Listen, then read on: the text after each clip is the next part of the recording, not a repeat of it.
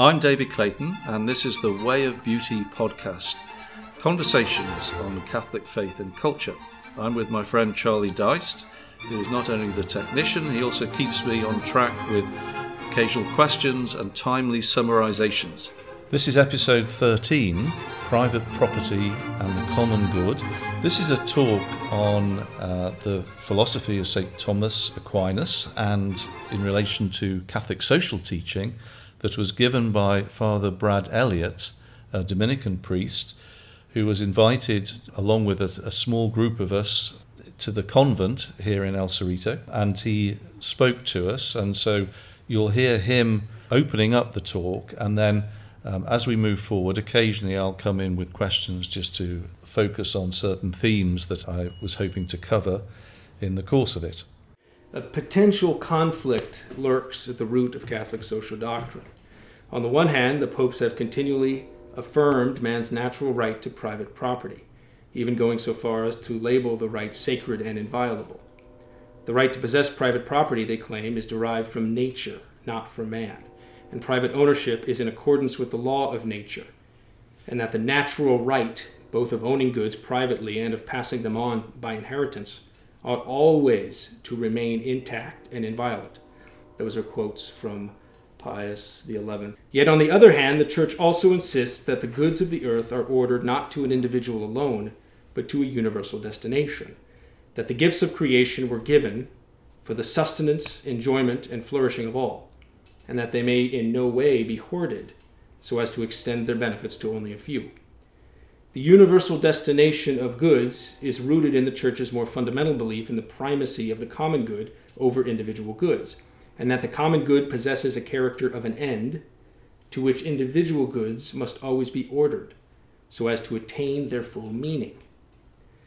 This seeming conflict is not hard to miss, since the Church appears to be praising both the common and the private at once.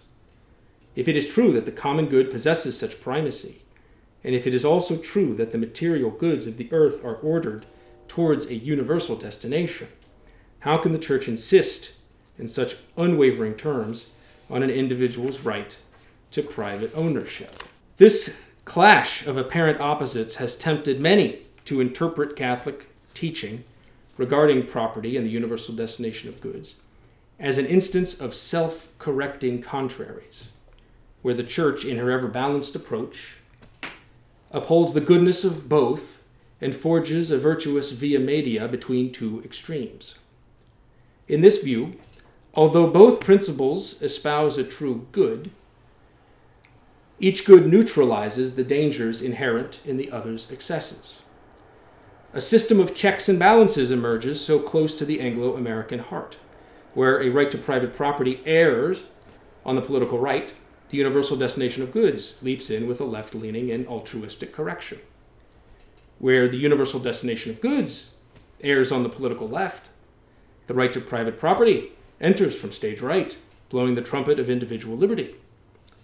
As a result, this view sees in the correction between two extremes a buoyancy upon which the political life of flourishing society may ebb and flow, so as to sail clear of two rival errors.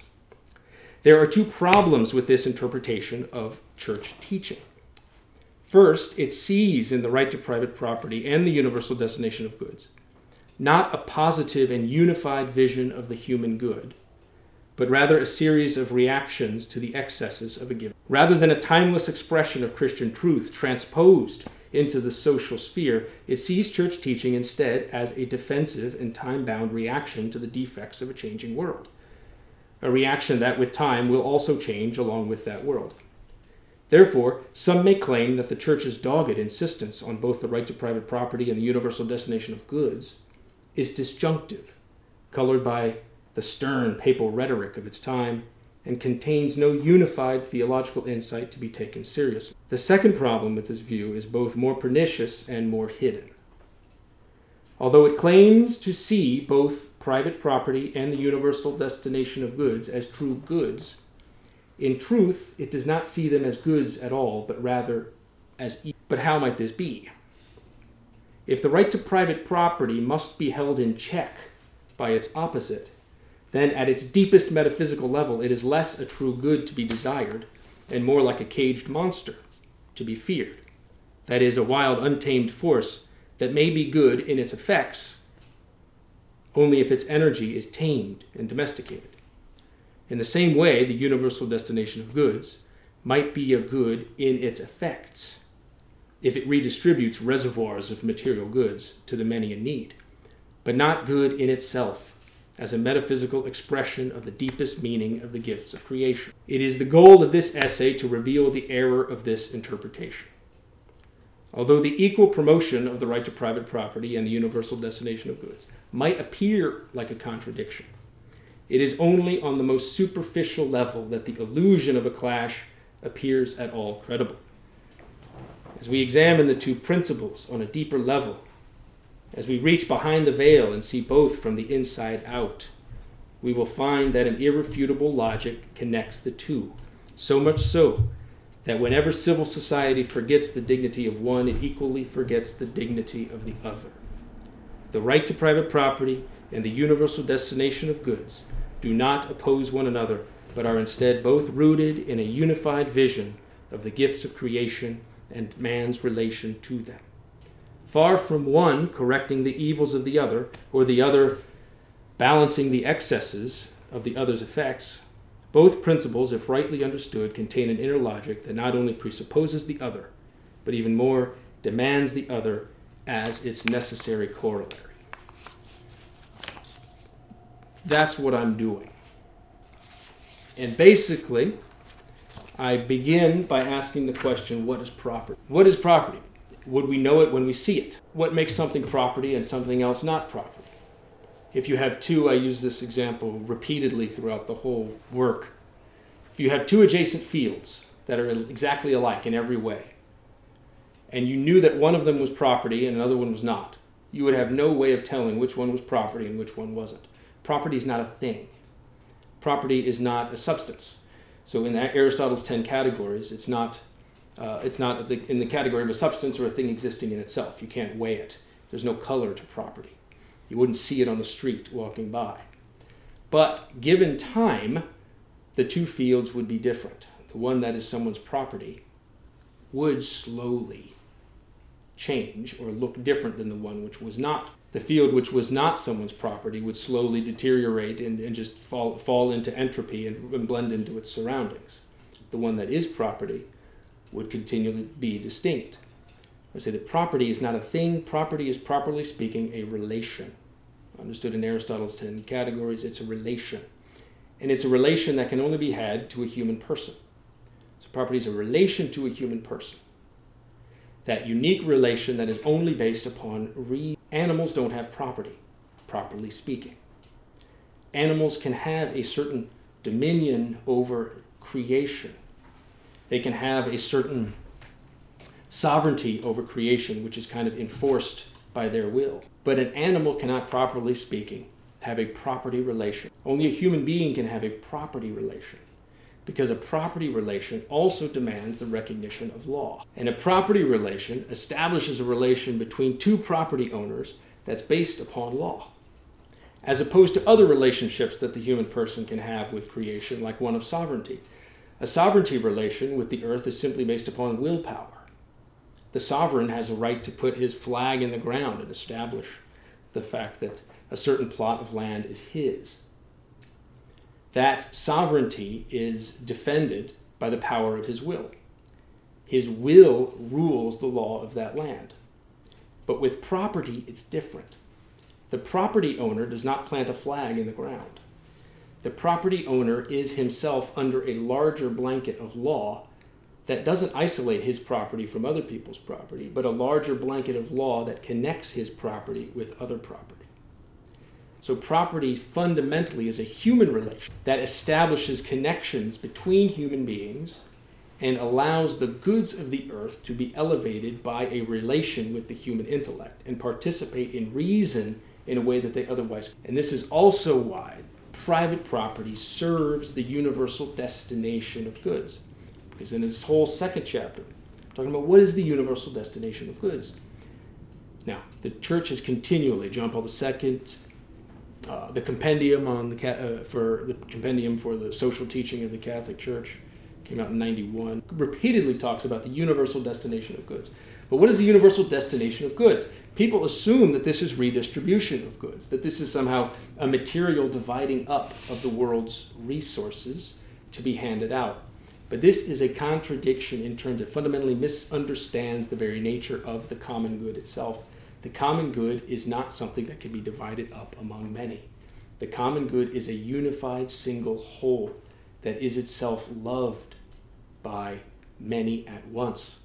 The universal destination of goods does not speak about a material division of goods as much as it speaks about the teleological nature of the gifts of creation. The gifts of creation are ordered to extend their goods to many, extend their goods. Now, one of the fundamental principles that allows this to happen is the difference that is a distinction that's all over St. Thomas. The distinction between dominium or dominion and usus, dominion and use. Distinction all over St. Thomas. This distinction between dominion and use for St. Thomas is used to define the nature of theft. It's used to define the nature of usury. It's used to define the nature of almsgiving. Is the distinction between human dominion and human use, which is the use of those products. Even St. Thomas himself says that human dominion, which is something given to Adam in the Garden of Eden, it's just fundamentally one of the things that makes us human, is that we can enter into a dominion relationship with creation, always serves as a means to an end, common use. So St. Thomas distinguishes use and dominion. He sees use as an end and dominion as a means. Property, properly speaking, the property relationship that the human person can enjoy with the goods of the earth is always a combination of dominion and use. It's a particular combination of dominion and use which enables human dominion, human rational dominion, to elevate human use. So that human use is not mere animal, but the human use of creation is a participation in, and the goods of creation are able to, through participation in human reason, extend their benefits to many people rather than the universal destination of goods, signifying a mere numerical redistribution or dividing of material resources. The universal destination of goods means that a single gift of creation, a single material resource in creation, can, through a participation in reason, actually have its benefits amplified. So a single gift of creation or a good of creation can be used or be enjoyed, not simply by many at once, in many different ways. St. Thomas says in multiple different parts of the whole second part, talks about different ways in which dominion and use actually accomplish it. So now, to do this whole project, if that makes any sense, what I'm talking about, it takes a little bit of taking a lot of the parts out of something like St. Thomas, a lot of the parts out of St. Thomas, and seeing what he says about dominion and use, and his understanding of dominion and use and property and ownership, which he regularly talks about ownership in the whole second part of the Summa, taking what he says about ownership in relation to the moral life, kind of distilling these things out and seeing how we can kind of connect these dots to apply them to our contemporary notion, and seeing how private property serves them. That's my attempt to summarize. But also, in order to do this, I'm incorporating a lot of the Austrian school of economics. I'm incorporating a lot of Friedrich Hayek, who I love, a lot of contemporary thinkers as well. So, could you give us a sense maybe of how? So just that we can. Well, I personally love the Austrians. You had a fantastic article that you sent out to everybody about the labor theory of value. I thought it was fantastic. Did anybody have a chance to read that about the labor theory of value? I think that article about the labor theory of value. We talked a little bit about this last month when we were hanging out about the errors of a labor theory of value. That article talked about the Austrian interpretation of this as kind of a Copernican revolution in economics. I like that understanding in economics. Everybody knows the Copernican revolution is when people. So tell us what the labour theory of value. Well, that economic value comes from labor, is derived from labor, and is derived from labor, and that labor, human labor, is the source of economic value. So in other words, a fair price under that theory is derived from how much work somebody put into creating. And there's a certain, exactly. So a chair, for example. Now we can go deep on this because this actually also gets into medieval theologians as well.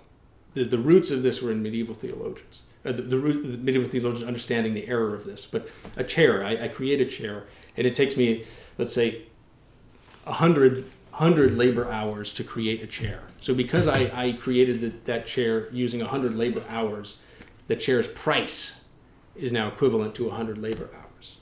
So the price of that chair is equivalent to the labor that goes into making the chair. The value of that chair is equivalent to the labor that goes into it, not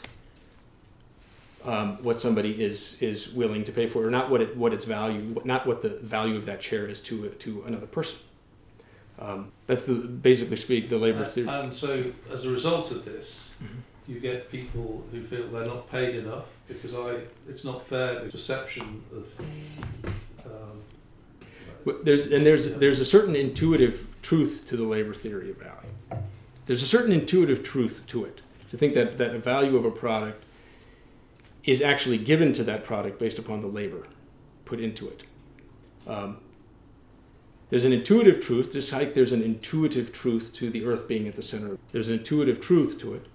And so what was Hayek's, what was the Austrian alternative? Well, the Austrian school's alternative, and I don't know enough about it to really the Austrian school's alternative is that value is actually not labor has value, but economic value doesn't come from labor. Economic value comes from the value that the value that a certain product is able, or the gifts or the benefits that a certain product or a certain thing is able to give to, which depends on a lot of things. Yeah, it depends on a lot of different things. The first people to ask this question were actually the medieval Franciscans, who were the inventors of capitalism. Actually, the medieval Franciscans invented because they were the first to ask. They were the first to ask the question. The medieval Franciscans were the first to ask that if I put $100 of labor into making a chair, is it moral for me to sell it for over $100 if somebody's willing to pay over $100? And they concluded yes. They actually concluded yes because they started to realize even back then that the labor theory of value actually didn't work. The medieval Franciscans invented the notion of fiat currency. It came from their nominalism, actually.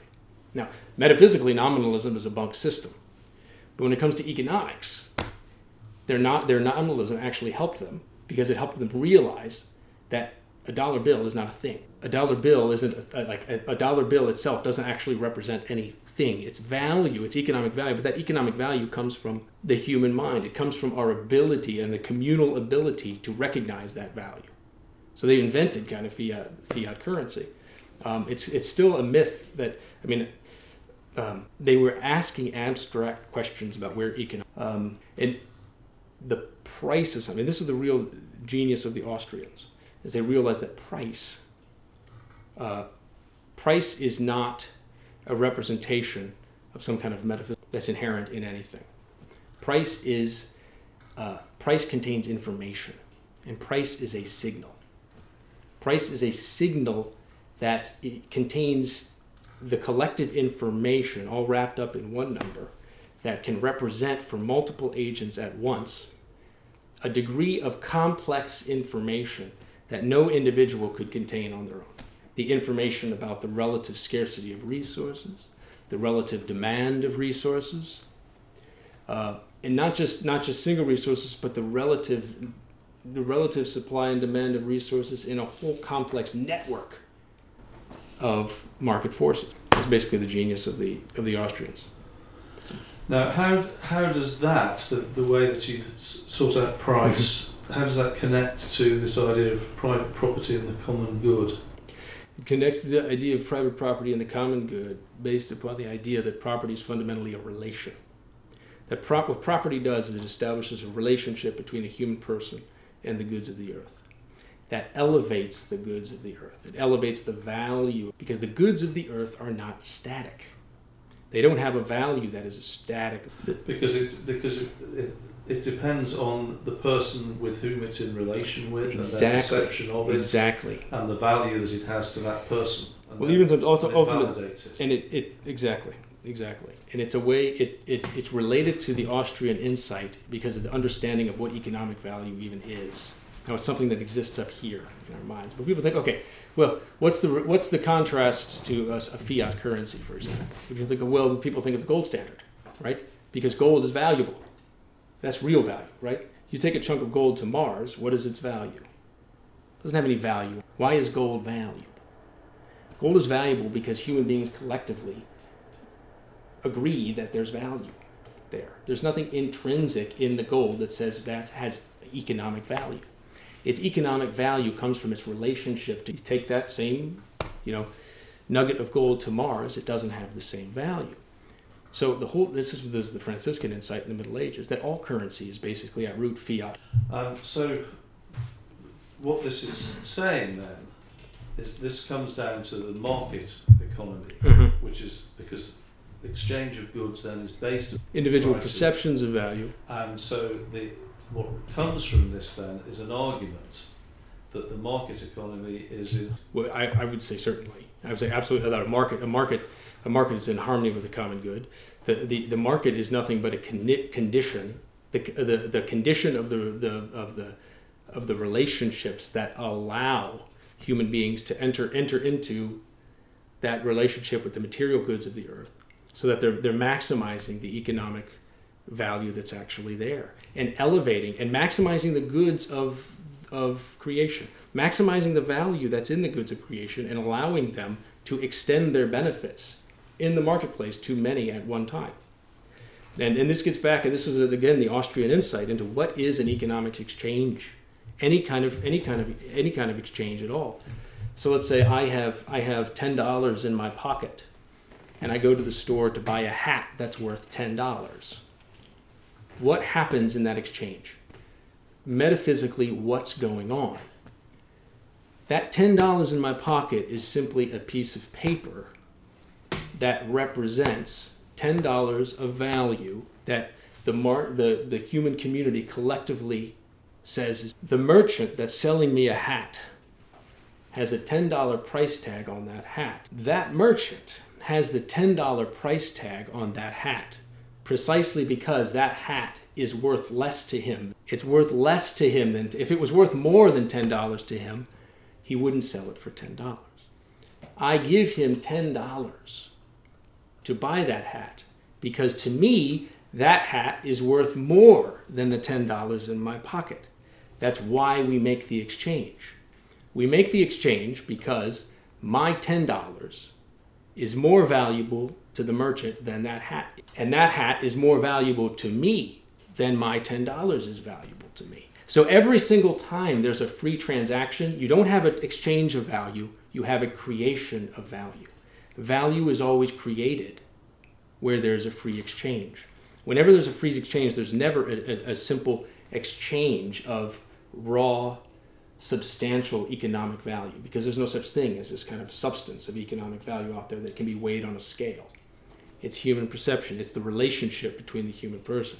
And every time a free exchange takes place, there's a creation. Does that make sense? And so you're arguing then that this is the exercise almost of the ordained order that derive from this relation between man and creation that allows then for private property. And if that wasn't so, the relation of private property didn't exist in the way you described as a good that's in harmony with the common good, all of this would collapse because it relies on the individual relationships of the two things that are exchanged. It relies on, as a necessary condition for these kind of free exchanges to take place, that the human person has a dominion over the goods of creation, so that the human dominion over the goods of creation is able to, through that relation, kind of extract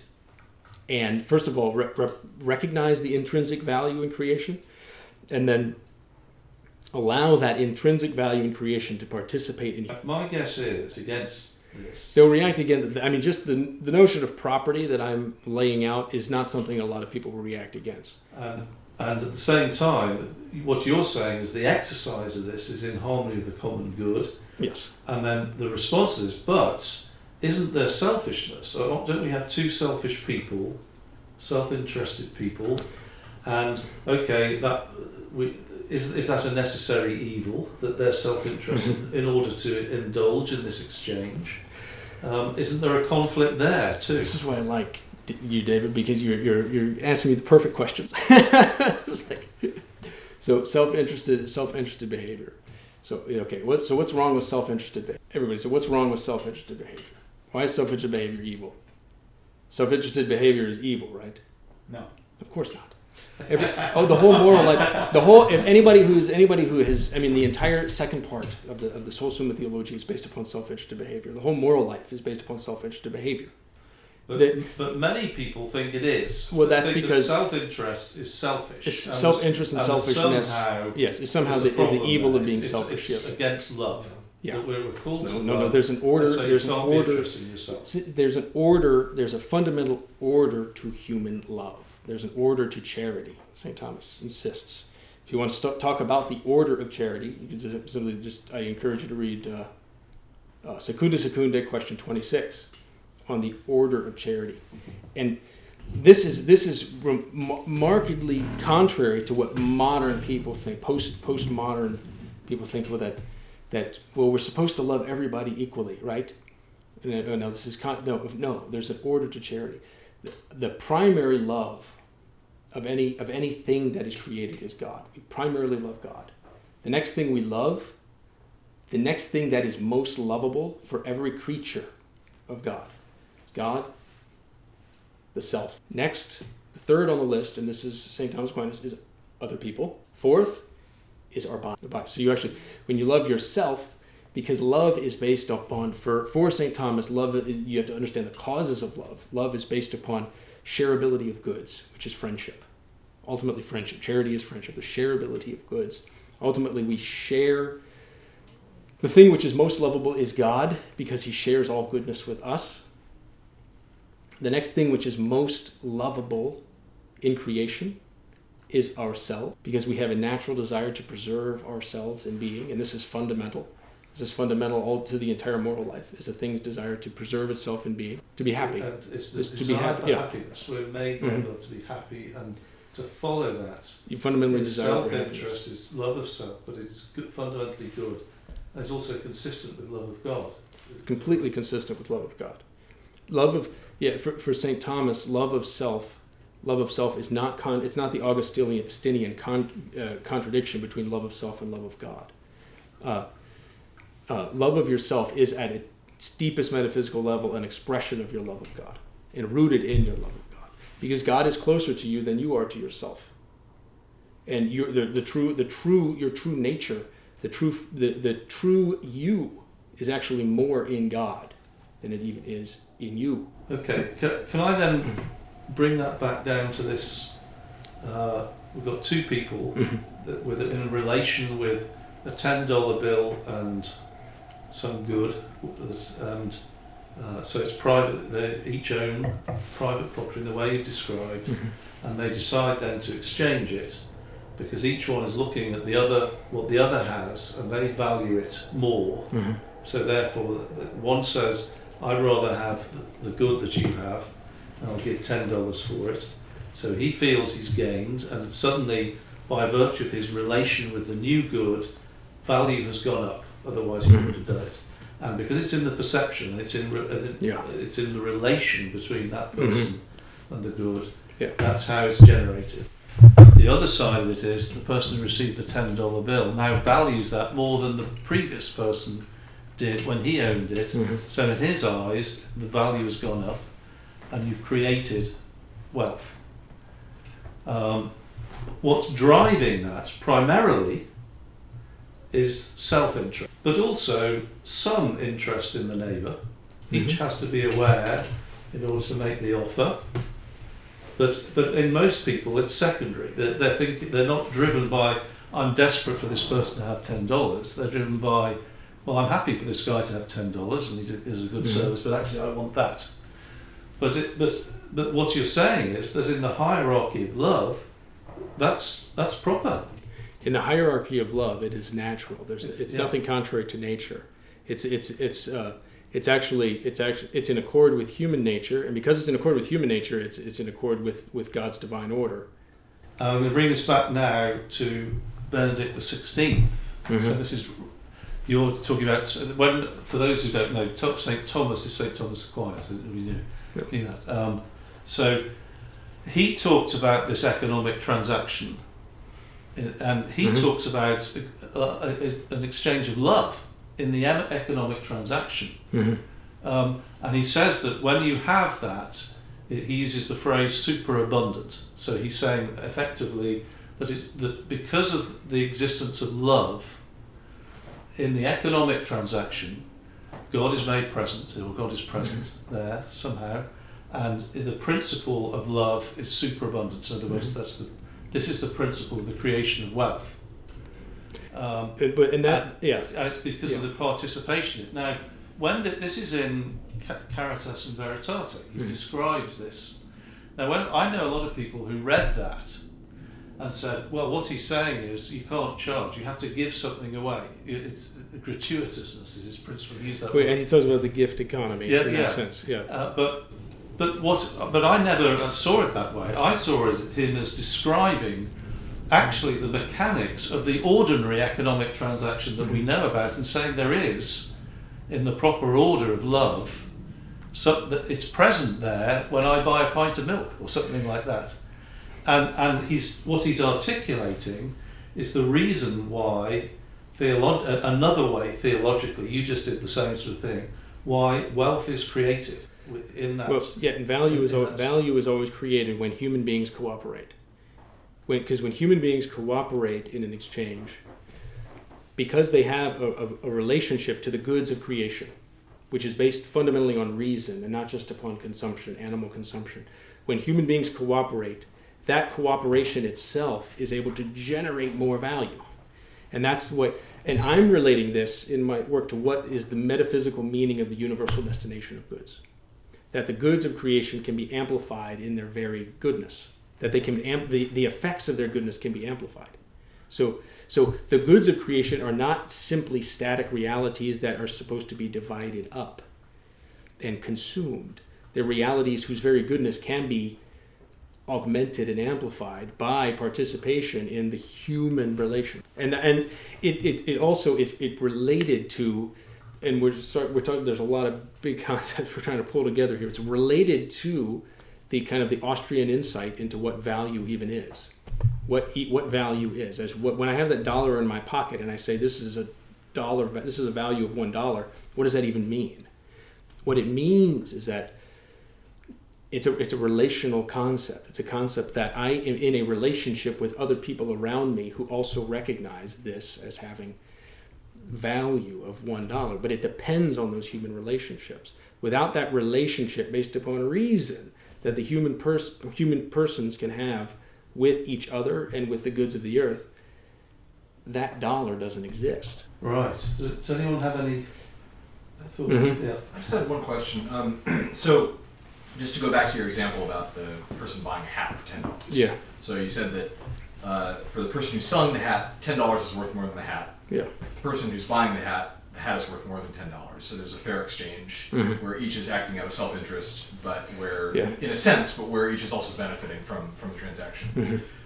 So if that's what determines the value of a thing, I'm trying to think of how to articulate this. How are we supposed to guard against unfair transactions? So let's take a different example. Let's say that you have a life-saving medication that my son needs, and I have, $5,000 in my bank account, and I say, well, I'll give you anything if you give me, I would pay, in my mind, I'm thinking I would pay anything for that medication, and you somehow know that I have $5,000, and so you say, give me $5,000 and I'll give you the medication. Well, obviously, like, the medication is worth everything to me because I want to save my son's life. And the $5,000 is worth way more to you than the medication is. But, like, if that's all that's determining value, then how do you kind of look at that from outside and see that? I mean, because, like, clearly we all know that that's wrong, right? Like, if you're, right? I mean, like, if you're bilking me out of money that, you don't actually need for the service that you're providing. Yeah. So, I mean, so value's all arbitrary and all based on what each side is willing to pay, or what each side, how each side conceives of the value of the thing that's being exchanged. How do you I don't know, like how do you make that fair or something, or judge that from the outside? Well, there's again the answer. There's no one answer to that. There's no one answer to that because, and again, to understand what I'm trying, there's no one answer to that as to how valuable a particular dose of a medication is. Yeah.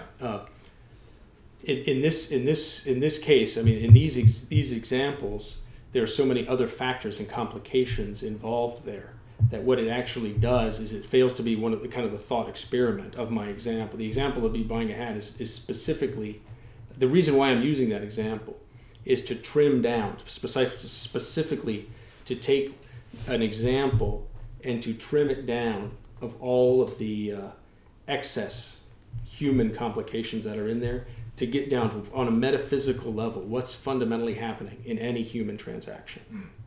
See what I mean? Yeah. And in any human transaction, what is the nature of economic value? Now, and so that's a specific thing. That's kind of a specific. So and trimming down and isolating these principles. I use the example of a hat and $10 to make it very simple. So we can see in any transaction, there isn't in any transaction a free transaction.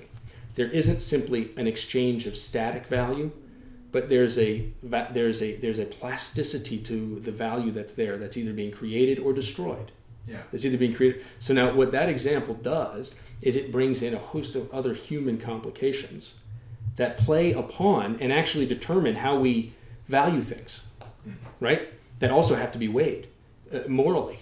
Like the value of a child's life, for example, and so that's a very legitimate question that society can ask itself: for the sake of children, particularly the underprivileged, getting maybe the benefits that they need when it comes to something like life-saving medication,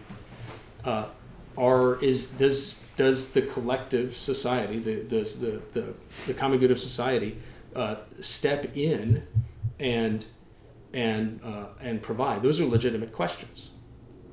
But that almost sounds like. I'm sorry. Go ahead, David. Well, I was going to say, it isn't obvious to me that your example is unjust. We don't know what it took for that person to make the drug. We don't know how much. We don't know what was needed in order to produce the drug. It might have been by great personal sacrifice. So we simply don't know. Yeah. Well, I mean, but like, I'm sort of thinking of a case. I mean, maybe a better example would be if I had just been walking through I'm journeying through the desert with somebody else, and he has 4 bottles of water, and I have 0 bottles of water, and I have a bunch of money on me, and he agrees to sell me like a bottle of water for several hundred or several $1,000s or something like that. I mean that. Well, in the end, you just don't know. You can't put it. You don't know what the fair price is based upon the water. Yeah. But what I'd say is that the best chance you have of motivating those people to reach a mutual agreement is have other people selling water. Yeah. Other people selling drugs. See, so in other words, it's competition. See, this is the idea. In that case, this is why in my example. So what your example is actually not even an example, because what you're doing, the reason why I use that example is to just metaphysically talk about what's happening on a metaphysical at any given human transaction. Yeah. Now that also necessitates that we're in a community and a network of other people who are also engaging in these same transactions. Right. This is why in your example, if there's only one person that has this medication and one person, then properly speaking, it's not really a trade. at that point. What you're talking about there is not a free human trade. It's more almost. Yeah, it's not properly speaking a free human trade. So in that sense, we're not even talking about economic, finding a fair price. It breaks the example. It breaks the example, okay. But because it brings in all of these other complications, like a brand new life-saving medication. But see, now the truth is, brand new life-saving medications are very hard to place an economic value on, because this to use an example of medication, it costs millions and millions of dollars of research and development to develop life-saving medications, and until these medications are put out into the market, it's hard to put a dollar amount on these things. Charlie, you were going to... Yeah, I'm thinking of the idea that I think was kind of hammered home to me studying economics, that the 20th century is sort of a story of the Austrians winning a certain debate over kind of the socialist calculation debate, whether or not socialism can mimic some sort of price system, or whether experts can set prices in a way that will allocate resources as efficiently as a market. And it seems like the Austrians pretty squarely won that debate. They weren't given that much credit for it, but all their assumptions and ideas have pretty much been incorporated into like the main textbook ideas. But where I think in kind of political economy, where there still is a lot of divergence from the Austrian sort of hardline free market idea, is in all of the surrounding institutions, how we might redistribute what we get from this bigger pie as a result of taking advantage of the price system. So there are all these other possibilities for redistributing without necessarily interfering directly with prices. So you can have, like a minimally adverse welfare system, adversely like a negative income tax, something that doesn't dampen incentives for people who would work, doesn't really directly interfere with prices, but is still kind of getting into redistribution territory. Well, I wouldn't even say redistribution at a certain point, but there's nothing wrong. There's nothing wrong in Catholic social teachings. There's nothing wrong with, let's say, government or states playing a role in providing resources for people. But this can be done in a way which is consistent with the laws of nature, or contrary. There's nothing wrong with the government stepping in and providing for people who are, let's say, they have their circumstances in life radically, or something like that. But I would say there's definitely something that would be wrong if something like the state comes in and fundamentally becomes an economic agent that kind of destroys the natural incentive process or structure of incentives that's built into it. I would say that would be a problem. If governments start to set price arbitrarily, that would be, then you're destroying the incentive process. If governments start to set certain set price controls or set supply controls, then I would say that is what you're doing is not consistent with nature, but at that point it's contra natura, because the natural incentive process that's built into a market is being violated. Right.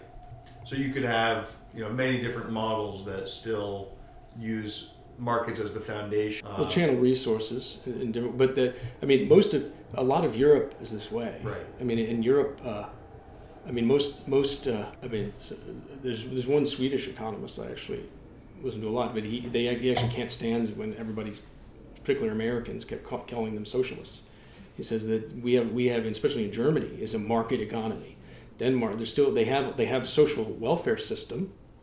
They have networks of the government providing for things, but they're still based upon markets. They still have markets. They still have economies and businesses that are fundamentally operating for profit and act upon incentives into markets. A few decades, especially since the 90s. Right. Like Sweden has. I know they've moved and they've experienced growth because of it. So there's still a market economy. And even Hayek and Friedrich Hayek this is the famous work by Hayek. Road to Serfdom. The Road to Serfdom. Even him in The Road to Serfdom, he says that in the West, as wealthy as the West is right now, he wrote this in the 40s, he says that there's nothing wrong with having a social safety net for people who are on the absolute bottom 1% or 2%. But he says that doesn't necessarily violate market principles, because the government there doesn't become an economic agent in the sense of determining price, determining supply and demand, but is simply there to provide assistance for those who, because the world is sloppy, the real world is a sloppy place. It doesn't fit. There's nothing wrong with that. So even Hayek recognizes that. So, again, I'm thinking of misunderstandings I might have. When you talk about the problem of government setting prices, what you're saying is that it's not that it's immoral, so to speak, but it's more that because it can't possibly know what the individual perceptions are, that it cannot be acting in accord with the common good.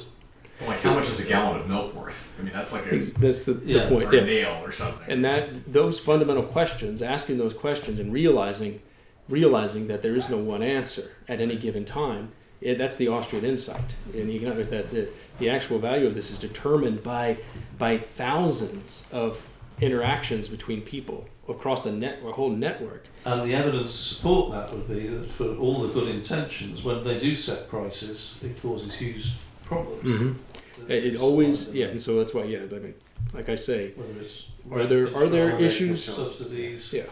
Are there issues with liberalism? Yes, but the cures put the disease to shame.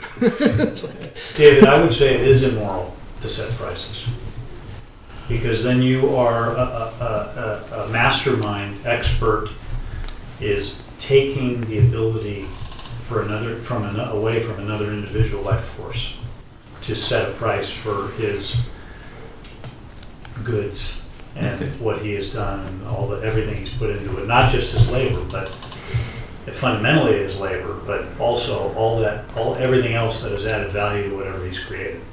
So if some other person takes that away, and it's by force when it's a government regulation, then I would say that is immoral. I wonder, would we say that, supposing we imagine hypothetically that the government could set a price better than the individual, hypothetically. There is no example of that. I know, hypothetically, that's why I say hypothetically, but would they be entitled to do so? I guess it's sort of like, even if they're exactly right, isn't it my right to like say, well, this is what I'm trying to sell it for, and then fail? Like, if you have some kind of a natural monopoly, and I think that this also gets back a little bit to maybe a better hypothetical. I'm just asking, I'm not asserting, but does that make it immoral? Well, I believe so, because you're using force to make somebody do something they don't want to do. I mean, the government's force, the force of law, and Thomas would say the law always has the force of coercion, and the one who stands in for the common good, and the one who has care of the common good has that power of coercion. It's a huge power. This is why it's incorrect. I mean, we're flying really close to the sun when we give the person who has care of the common good to actually set economic prices. Would it be so far as immoral? I don't, because I don't know, because in the history of Christendom, there have been many times where Christian rulers have set prices or become economic agents. The history of Christendom, and there's been a collective wisdom throughout the West. We're saying when they do that, they can do it, but it almost always fails. So the collective wisdom kind of developed in the West into like basically what we now call classical liberalism. That's been the collective wisdom of Christendom. It's not. I wouldn't go so far as to say it's immoral for that person who has care of the common good. Well, so I guess I don't accept your theory. Like, just let's say it could happen theoretically. I don't see that happening, and I would say that though there have been people and governments that have stepped in the name of the common good and have attempted to set a price, their individual or even collective wisdom, because it's a small group of people, is not as accurate as the collective. Yeah, that's almost knowledge. always. Yeah. Yeah, I mean, I'm willing to listen if there's a case. I agree with that. I'd agree with that. There's a theory that matches. But that's pragmatic rather than moral. On-demand spot theory. On-demand spot theory? On-demand spot theory. It says that the government can never possibly know, or a centralized organization can possibly never know all the complexities that go into a market system, and therefore the best decisions are made by the person who's immediately there in that situation, and therefore, hypothetically, the government could know the best price, but in reality, they never can, because they can never possess all the wisdom that the collective possesses. And that's the Austrian, that's the fundamental Austrian lesson. Yeah. But is the argument then that it shouldn't because it can't do it as well? Because I would certainly agree with that. Or is it immoral anyway? Or is it fundamentally immoral? Yeah. I don't think that it's fundamentally immoral. I accept that it can't do it. It can't do it as well. I think that if it could do it better, it would possibly be moral. But because they can't do it better, I don't think so. So maybe your question is more along these lines, and I think it's kind of similar to your idea. Is that, let's say somebody owned a little piece of land that was in the way of a dam that was going to bring light to millions of people, or and water. And that person thought that the value of the land was $73 trillion because he thought he could get it. So that's the natural monopoly example, and that's just one of those edge cases where the market phenomenon doesn't function in the same way. The price system, there's no potential for competition, and so you might need to have government step in and set those prices like we do with PG&E, because gas is kind of a natural monopoly. You can't have competing firms supplying gas pipelines into people's homes. That's an argument for another day. Maybe, yeah. But I understand what you're saying. Yes, that would be the case. That would be a case where you could say, well, the market was. Well, usually when people give the type of counter examples they're isolating examples which actually are not what I would call a truly market example. As if there's a monopoly. When there are monopolies that do occur, then you do have the conditions that are not a market. And this is why sometimes the government does step in disasters. And I don't think this is immoral. For example, I remember when 9/11 happened. I was actually in New York at the time. The government did step in very quickly and made a fiat decision, because all of those, the gas stations that were around Manhattan Island, all of a sudden were like charging exorbitant prices for gas. Because but the government stepped in that case. There was an immediate, because it was time sensitive at that sense. Like they realized that gas was really valuable for people. So in certain places, the government stepped in and said you have to. This is not just. I would argue with that too. Well, I see your argument, because it doesn't. One guy fills up, this guy can't get it. I see your argument. If you raise the price, then everybody takes 2 gallons because that's all. Well, I see. This is why they did. Yeah. They were allowed to raise price. They were allowed to raise price, but they just could not charge $1,000 a gallon. So this is why. Well, some of those Wall Street crooks could have paid it. But I see I know your argument. But what I'm saying is that in certain situations, in certain circumstances, the market conditions break down, and this is very easy for people who are in favor of a type of socialism or a centrally planned economy. Almost always point to these cases and say, look at your market's failing. And I'm saying, well, no, it's not. That's a counterexample. That's actually not an example. Does that make sense? And so the response is not to say, okay, let's bring in universal price control because it's broken down. It's actually to say, let's try and have install the market. Sure. This is always why the motto of the kind of religion of the state, when you think that the state's going to control everything, is never let a crisis go unused.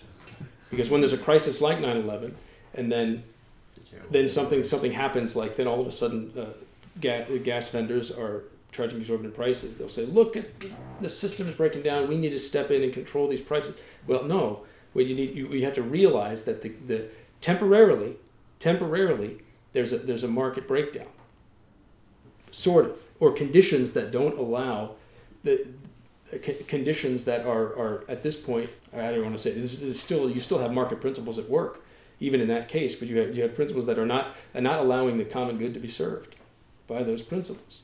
Because the truth also is, there's a that's why Jordan Peterson breaks this out of his book. There's the Pareto principle. Heard about the Pareto principle? Is that 80% of all resources always end up going to 20% of people in anything. I thought it was. It's usually called 80-20. 80-20 is the principle, and this is almost with everything. And so one of the kind of Marxist critique of capitalism is that it always ends up in inequality. But that's not a problem of capitalism. That's a problem of all reality. Reality itself tends towards inequality. It's just a principle of all reality. Fraction, only like 20% of all classical composers will get 80% of the airplay. Why? Is it because it's unequal? No. Well, some people call it the Matthew principle, because it says in Matthew, for those who have more will be given. For those who have more will be given. Yeah. And so so the key is not is recognizing that there's a fundamental inequality built into all nature. And this inequality can, if it gets out of hand, if the inequality gets too extreme, it can be very destabilizing socially. It can be. So it's possible to have something like a state come in and create something like safety nets for those people who just, for no fault of their own, end up being completely without resources. That's possible, but we've gone way off topic here. But in this case, the circumstance of, let's say, 9/11, the catastrophe, temporarily skews the market forces so that only those with absolute, the highest amount of resources can have at that point what is necessary to be spread out for the common good in that temporary situation. So the government did step in, and I would say in that case it's not entirely a bad. Yeah. I can't. My example that I would use is when there's a hurricane, and the price of plywood or the price of hotel room. You regulate the price, then a family of 4 may take 2 hotel rooms. You can't get it. But if you double the price or you raise the price, same thing with plywood. You really need to put plywood on one side of your house, and it's going to cost twice or 3 times as much for the plywood. That's, the resources go to where they're absolutely needed. If somebody has to get from Manhattan to New Jersey because they're going to give birth, then that person's going to be willing to pay $5,000 for enough gas to get there. And the person that actually doesn't have to go anywhere just doesn't get any gas because it's too expensive. So I think the market would work. It's what is it? There still are market principles there. Yeah, I think the market is well, let me put it this way. It's not an ideal situation. It's a terrible situation. But a government agency coming in and determining some price, who's going to determine the price? It should be $7 a gallon or $10 a gallon or $15. Who is that person, the awning maybe, or whoever it was that day? But I would just submit that the market would be better at figuring out that price than the mayor. Well, I agree with you. I agree with you. But to get back to our original question, I don't think it's fundamentally. I don't think it's anymore. Well, I mean, I think they're acting in good faith. Oh, certainly they're always acting. But I think they're harming the common good. They might be. They probably are. It almost always probably. This is why I don't like any time when the government acts as an economic agent, in the sense that economic agent of actually determining price. And I don't like that. There's nothing wrong with voluntary redistribution. In other words, rich people say, "I'd like to give to the poor." That's to be encouraged. That's personal. Isn't that the best? That's the best way. I mean, that would. Yeah. I'm going to, because I know a little bit about Venezuela, because my ex-wife was Venezuelan and I went there. And the history of that, it's interesting you brought that up, that my personal analysis of this is that you had a country that was pretty almost, you would say, fully developed economy. I mean, that you had a thriving middle class. It was almost a first world. And democratic, full infrastructures. But you did have, and I would say, it was one of the effects in Venezuela of this shift of faith that you were asking about, a great haughtiness in the rich in Venezuela. Now that happens everywhere, but there was a special sort of type of that was going on that caused great envy, and there wasn't that natural sense that those who had recognised their privilege and cared for the poor. Now there's always going to be there, but there was a huge there was an imbalance in that. That allowed Hugo Chavez to, as a populist who shared that resentment, because he came from the slums of Caracas or something, to actually get in by promising washing machines to everybody in the slums, so forcible redistribution. He then came in and started to do this, and then and just instituted all of these bad policies, sort of brain dead efforts. But this, accelerated. And this is why, although inequality is built into nature everywhere. Hierarchy, the tendency of valuable resources collect into the hands of a few, which happens everywhere, can be socially destabilizing. It can be. So now I think the very best way to remedy that is when the conditions are when the proper role of government. The proper role of government is to establish the conditions for a free market to take place. So there's a stable rule of law, private property titles.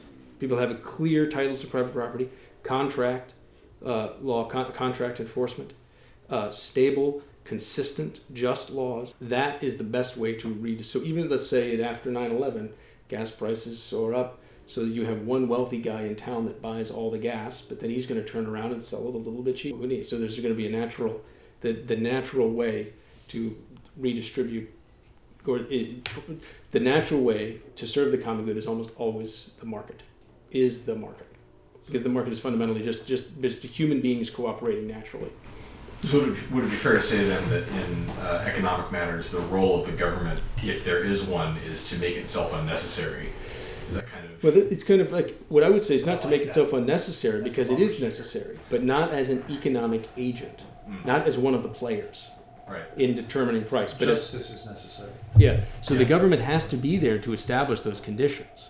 Well, I'm also just thinking of like occasions where the market system breaks down for one reason or another, because of a natural disaster or because of some other event. I mean, or let's say in a simpler case with like a monopoly. I mean, my understanding is don't think that monopoly busting is inherently wrong. They just think that like the government should step in, break up the monopoly, and then just leave. Like, right? I mean, is that? Well,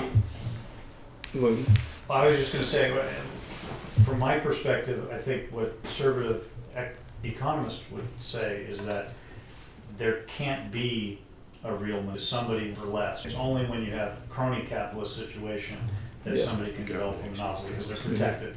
Regulations that essentially are ones that hoops that only they can jump through. Pay for. That's right. Well, this is also why rarely in a market do real monopolies actually take place.